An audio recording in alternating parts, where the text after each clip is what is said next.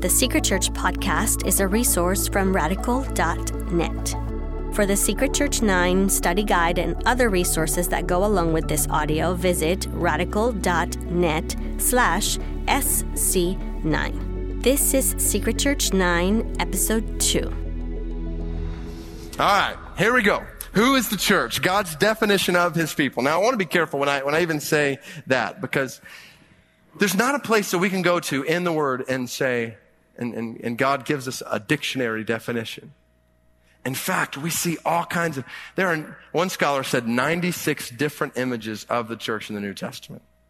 And so there's just a multiplicity of pictures of the church that we see in Scripture. It's not very monolithic. But what I've got here is actually, and I'll talk about some of the books that I recommended in the back there, but Mark Dever, in a great theology for the church, used this definition, and amidst all that I was studying and looking through, this really summed up. And so I want to kind of use this and unpack it as a definition of the church. So it's not really God's definition of the church as much as it is Dever's definition of the church, but I think it captures the essence of the multiplicity of images that we're going to see in the church. And then we'll kind of get it specific. We're going to start pretty general and then get it specific. So the church, here's where we're going to start. The church is the body of people called by God's grace through faith in Christ to glorify him by serving him in this world.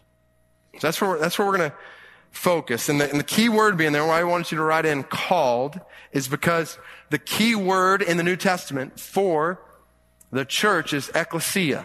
And that's kind of a compound word that uses the Greek word for call in it. It's literally is called out. So, here's where we're going to start. We're going to unpack that definition. The body of people. The church is a gathering of people. I referenced that word ecclesia. It's written there, mentioned 114 different times in the New Testament. And we see it twice referring to an Old Testament assembly. So referring to a gathering of people in the Old Testament. 3 times it refers to a secular assembly, so just a gathering of people that are not followers of Christ. But then 109 times it refers to a Christian assembly, to a gathering of Christians, to the church of God that is in Corinth. It's the gathering, the people of God in Corinth. Same picture. There's numerous ones, 109 of them. So, ecclesia, I mentioned, is a reference to those whom God has called out.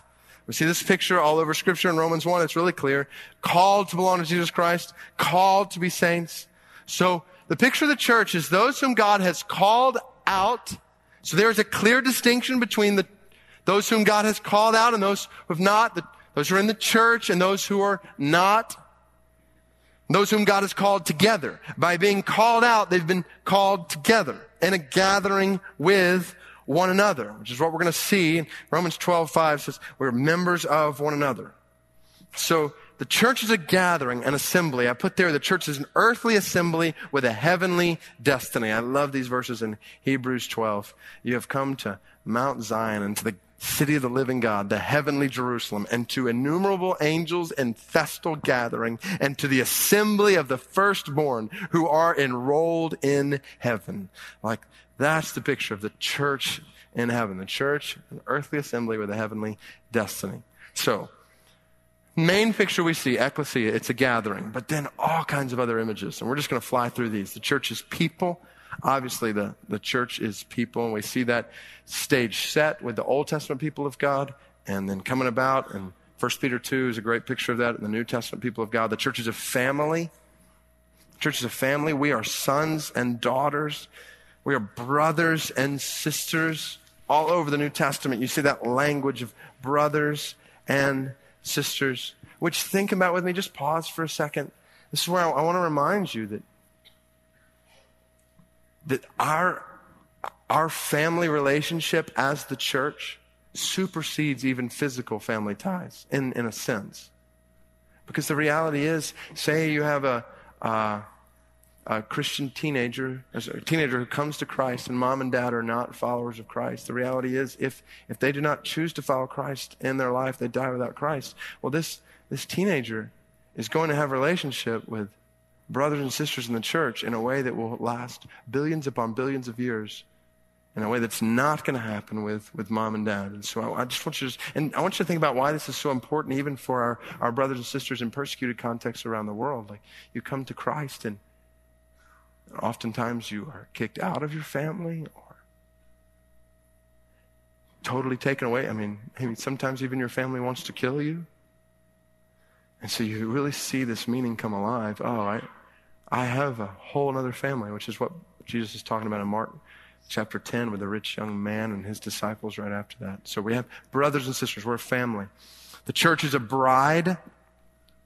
That Christ gave himself up for her as the bride. We see that imagery all over the Old Testament. The people of God are referred to as a bride and to God. And then we see that in the New Testament. We see Revelation 19, which we'll look at later. One day, the wedding of the Lamb will come, and we will be fully united together with Christ as his bride. So the church is a bride. The church is a building, but not bricks, mortar kind of picture like we would picture building. That's not what the New Testament's talking about here. When it talks about you are God's building, it's literally God's, well, the next thing, the church is a house. It's a picture of the dwelling place of God. When it's talking about building, when it's talking about house, this is where God dwells. We see temple kind of imagery all over the New Testament used to refer to the church. Just as God's presence and his glory dwelled in the temple in the Old Testament, so we see this happening in the church. We also see it with individual followers of Christ in 1 Corinthians 6, but we see this, the church is the dwelling place of God. A building, a house, the church is a temple. You see that here in 1 Timothy 3. Other places, God's Spirit dwells within the church. God's glory is displayed through the church. That was the whole purpose of the temple, and that's what the New Testament is teaching us about the church. 1 Corinthians 6, which we looked at earlier, or 3, which we looked at earlier, the church is a field. You are God's field. God is growing this field. God is harvesting this field. Church is a field. The church is a tree. We won't read through Romans 11, but that's the picture there. Jesus talks about how we are branches on a vine. The church is a priesthood. 1 Peter chapter 2. Church is a priesthood, which is a great picture. The priests were the ones who worked in the temple and who offered sacrifices and praise to God, who had intimate knowledge of the glory of God in a way that nobody else has. And so Peter comes on the scene and says, you're a royal priesthood. Like, you don't have to go through somebody else. Christ alone is sufficient. You can come to God and be intimately familiar with the glory of God. We'll talk about that more later. Church is a priesthood. Church is a body. Church is a body. We are one body. We're a unified body. And so one body, one spirit, one Lord, one faith, one baptism. This picture of body shows us unity, but it also shows us diversity. We're a diverse body because each of us makes up different parts, are members of the body. And so it's this beautiful picture in the body of unity and diversity together. So that's the introductory picture. The church is a body of people, a gathering of people, bride, house, temple building in which he dwells. Church is a body of people called by God's grace through faith in Christ. So, how do you become one of the called out ones? And I want to pause here for just a second, because I realize that in a room this size and down the hill, there are likely some, if not many people who are here that you may not know Christ. You may have not come to the point in your life where you have trusted in Christ as Savior and King and Lord. Maybe you're here and you're just exploring Christianity. Maybe you just saw a bunch of cars and thought, well, I'll just figure out what's going on in there. But I want you to see a picture of what it means to be called out by God. And as I walk through this picture, I pray that God, by his grace and his Spirit, will work in your mind and your heart in such a way that he might even in this holy moment call you out and draw you to himself. So I'd encourage you to open yourself up to that. And then for every Christian in this room to be reminded of what it means for us to be called out by God's grace through faith in Christ. Think about it. What we were in our sin. Ephesians 2 says, you were dead in the trespasses and sins in which you once walked, following the course of this world, following the prince of the power of the air, the spirit that is now at work in the sons of disobedience, among whom we all once lived in the passions of our flesh, carrying out the desires of the body and the mind. We were by nature children of wrath, like the rest of mankind. Paul does not mince words. We were dead. Paul says, you had no spiritual life in you. You were dead. I think about that verse, Ephesians 2:1. Anytime I do a funeral, especially any time where I've carried a casket at a funeral, just struck by the realization that is what I was in my sin. I'm dead. There's an old story about a preaching professor who took his class out to a graveyard. And he said, I want you to stand over the graveyard to his students. He said, stand over the graveyard and preach and call the people who are in the graves to rise up and walk. And they were like, well, it's probably not going to happen. And they said, try it. And so one by one they stepped up and shouted out over a silent, still graveyard. And after they'd all tried, he said, the reality is this is what you do anytime you preach. Because you are speaking to people who are dead in sin. We're dead. We're living in darkness. We love the darkness. John 3 says, blinded by darkness. We didn't want anything to do with the light. We ran from the light. We were children of disobedience. This is what Romans 5 talks about. Genesis 3, serpent tempts Adam and Eve to disobey, and Adam and Eve disobey, and condemnation comes to all men, all of us, every single one of us. I got a 4-year-old and a 2-year-old, and they are proving this. We all prove this. Every inclination, intention of man's heart is evil from his youth, Genesis 8:21 says. You say, well, not me. I've always loved God. No, like you may have loved some God you made up in your mind, but the God of the Bible you hated. And you rebelled against. You turned from. Children of disobedience, we were captivated by sinful desire, slaves to sin, in the snare of the devil, 2 Timothy 2 says, and ultimately we were condemned to hell. Whoever does not believe is condemned already. Romans 5:10, James 4:4 says we were enemies of God. Ephesians 2 earlier, which we read, says we were objects of eternal wrath. How's that for the power of positive thinking? Oh, there are all kinds of preachers today who will tell you that you need to believe in yourself and trust in yourself and have confidence in yourself. They are lying. You don't believe in yourself. You're dead. You're dead. Now here's the question. If you're dead, and you can't be more dead or less dead. Like you're just dead. If you're dead, how can you come to life? What can you do to come to life when you're dead? Nothing. You're dead. The only way, if you're dead, you could come to life is if you were acted on by another. There's no list of things here. There's no check off the box, walk the aisle, say the words here. You're dead. You need something to happen to you from outside. We were dead in our sin. It's what we were, but listen, this is what God did by His grace. I have so much to learn about what it means to know Christ, but I have learned this. I have learned to speak of my conversion to Christ in passive terms. I didn't convert myself to Christ. I couldn't. I was dead. I was in the casket. I was in the darkness. I ran from the light. I was converted. I was, by the grace of God, acted upon by another. Ephesians 1:3.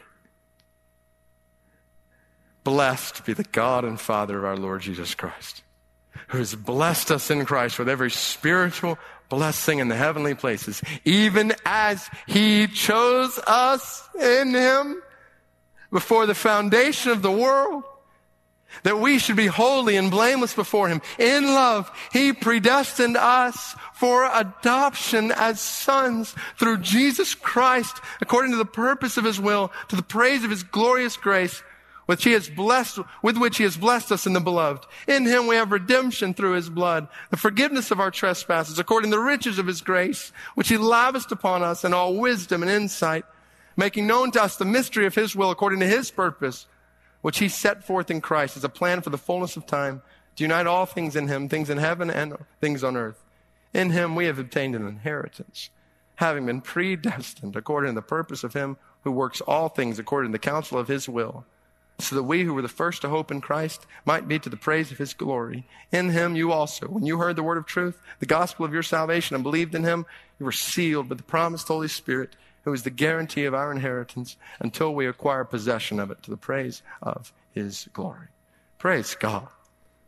And look what he has done. You say, well, I don't know about all this chosen and predestined stuff in the Bible. Well, what are you going to do? You're going to throw out Ephesians 1? Like, why would you throw out Ephesians 1? It's good. What did the Father do? Listen, the whole Trinity's involved in this thing. The Father planned our salvation, chose us, predestined to us, gave it to us. Think of it. Before the sun was created, the moon was created, before one star shined in the sky, before one drop of water was put in the ocean, the Almighty God of the universe set his affection on you. He planned it, saw us in the casket, dead, and he said, life. How can a holy God do that? Well, the Son purchased our salvation. We have redemption through his blood. Redemption, to buy, to purchase. He purchased us with his blood. And the Spirit preserves our salvation. The Spirit opens our eyes, changes our lives, and takes our dead souls and gives them life to the praise and the glory of God. Oh, do we realize how wonderful this is? Like this. Well, there's this tendency. Some people think, well, we almost think the more dramatic a testimony of conversion to Christ is the better. Like the more drugs you did before, or the more alcohol you drank, or the more whatever that you just indulged in. Wow, that was strong.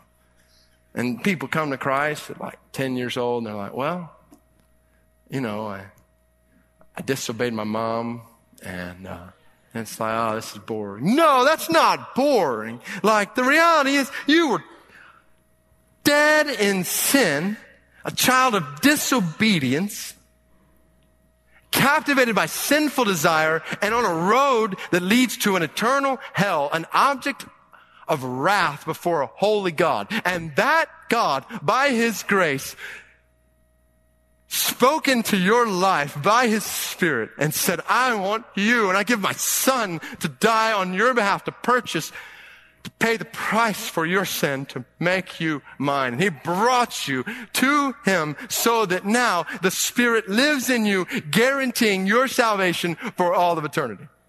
Well, that's not boring. That's good.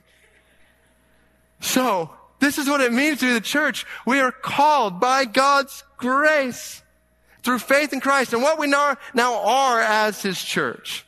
What we now are. And this is Hebrews 10, 19 through 25. We're going to camp out here for just a minute because, just read these with me.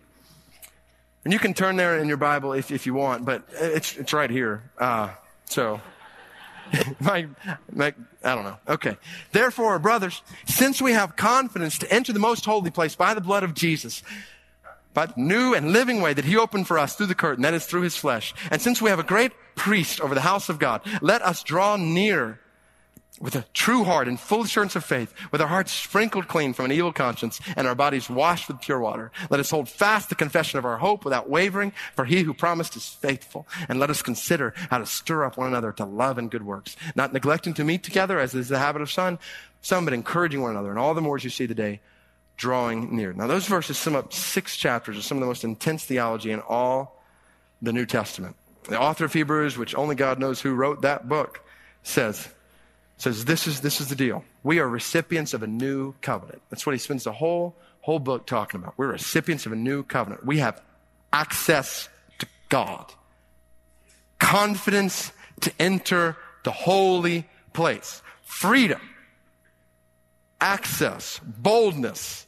Some translations say to enter the holy place. Now think about how this is so huge, because the old covenant, remember back in Exodus 19, which I got here, God led his people out of slavery in Egypt, brought them to Mount Sinai, where he was going to enter into covenant, Mosaic covenant with them. And the command was, stay back in fear. You look down at verse 18 here, it says, Mount Sinai was wrapped in smoke because the Lord descended on it in fire. The smoke of it went up like the smoke of a kiln. The whole mountain trembled greatly. As the sound of the trumpet grew louder and louder, Moses spoke. God answered him in thunder. The Lord came down on Mount Sinai to the top of the mountain, and the Lord called Moses to the top of the mountain, and Moses went up. And the Lord said to Moses, go down and warn the people, lest they break through to the Lord to look, and many of them perish. Also let the priests who come near the Lord consecrate themselves, lest the Lord break out against them. In other words, tell them to stay away from the mountain, because if they see my glory, they will be struck down. And the reality is, if you're sitting looking at a mountain that's shaking and you got voice of thunder coming, like, you're okay just to sit back and watch this thing unfold. And so that's what they did. And that was the picture we see all throughout the rest of the Old Testament. God's supreme, indescribable glory. How can sinful man come into his presence? And so what you see is, and right after this, in Exodus 19, we see the 10 Commandments in Exodus 20, and then in Exodus 25, God promises that he's going to dwell among his people in a tabernacle. Turns into the temple later in the Old Testament. And so God's going to dwell with his people. But that's the question. How can a holy God dwell with a sinful people? And what God does is he sets up a provision. In Leviticus 16, Day of Atonement, an annual sacrifice on the Day of Atonement, Yom Kippur. Atonement literally means reconciled, or to be at one with something. And so God sets up a way for his people to be at one with him. He had said in Genesis 2, Adam and Eve, if you sin, you will surely die. That is the payment for sin from the very beginning of Scripture. And so, how can a sinful people live in the presence of a holy God? Like, live. They should die. And so God sets up this provision. Whole day revolved around 3 elements. 1, a priest entering an earthly sanctuary. This talks about Aaron here in Leviticus 16. Aaron will come to the holy place. Aaron is the high priest. He'll put on the holy linen coat, the linen undergarment, tie the linen sash around his waist, wear the linen turban. These are holy garments. Shall bathe his body in water, then put them on. Like you, if you're going to go, you don't go into the presence of God unclean. Like you take a lot of baths. And then, second element, the blood of a spotless animal. Because you say, well, what's the deal with all the sacrifices all over the Old Testament? Well, the reality was sacrifices were there because the payment for sin is death. And so a sacrifice was death. It was death, the payment for sin being poured out. And so what happens is the priest would offer a sacrifice for himself. Then he would take a goat. He would sacrifice it. Jesus in Leviticus 16, 15, and 16. He would sacrifice the goat and take its blood into the Holy of Holies. And picture in the Holy of Holies, you had the law of God, Ark of the Covenant's what it's called. Basically, you had the law of God and then an atonement cover over the law of God. This was the picture of God's presence with his people. And what the priest would do is he would sprinkle blood over the atonement cover. And this picture of God's presence and his law that the people had broken to show that death had been paid. That was the picture that God gave to his people. And this was a sacrifice that would need repeating. They would do this year after year after year after year. People would come together on the Day of Atonement. The priest would offer this sacrifice of atonement, the blood of sacrifice. And the effect was, it was a reminder of all their sin. That's what Hebrews 10 says. These sacrifices were a reminder of sins every year, because the blood of bulls and goats could not take away the full payment of the people's sin. So we come to the New Testament and everything changes. New covenant. This is what the author of Hebrews is talking about. Instead of stay back in fear, the command in Hebrews 10:19, draw near in faith. Come into the presence of God. What Old Testament saints were told, stay away. Church, followers of Christ, you're told to draw near. How? Provision. Not an annual sacrifice in the Day of Atonement, an abiding sacrifice in the death of Christ. You have confidence to enter the most holy place, not because you're a good person or because you attend church or because you prayed a prayer one day. You have confidence to enter the most holy place by the blood of Jesus. He has given a sacrifice, these elements, a priest entering a heavenly sanctuary.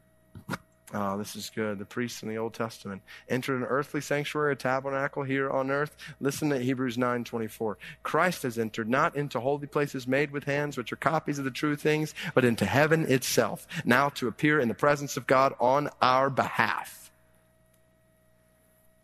Priest entering a heavenly sanctuary, the blood of a sinless man, with the blood of goats and bulls, and the sprinkling of defiled persons with the ashes of a heifer, sanctity for the purification of the flesh. How much more will the blood of Christ, through the eternal Spirit offered himself without blemish to God, purify our conscience from dead works to serve the living God? The one who had no sin paid the price for sin in a sacrifice that will last forever. His blood guarantees an eternal covenant. The effect, the removal of all of our sins. Hebrews 10 says, because of Christ, God says, I will remember their sins and their lawless deeds no more. Those are beautiful words. It's not that God has amnesia and he forgets. Like, he knows everything. The beauty of his grace is that he knows every sinful thought and every sinful deed and every sinful motive, the things that you know that nobody else knows, that you would tremble if other people know. He knows them all, and yet he chooses not to hold one of them against you. Our guilt is gone, Hebrews 10 says, and our conscience is clear. Shared recently at Brook Hills, just want to bring it back real quick. Story, Rolls-Royce. Picture of guy in England, bought a Rolls-Royce. It was advertised as the car that would never, ever, ever, ever break down. So he buys one, really expensive. He drives it. One day he's in France and the car breaks down. And he calls Rolls-Royce and he's like, never breaks down, huh? I'm in the middle of France and Rolls-Royce isn't working. And so they put a mechanic on a plane and fly somebody to France, fix the car, get him on his way. Now he obviously, in the days to come, expects a bill, and he never gets a bill. Like, it's not often that somebody will fly a mechanic to you to fix your car. And so a couple months go by, he hadn't heard anything, so he calls up Rolls-Royce and he says, listen, I know you fixed my car. I just want to pay my bill. I got means. I can do this so I can get this behind me. And Rolls-Royce says to him, we're sorry, sir, but we have absolutely no record of anything ever having gone wrong with your car.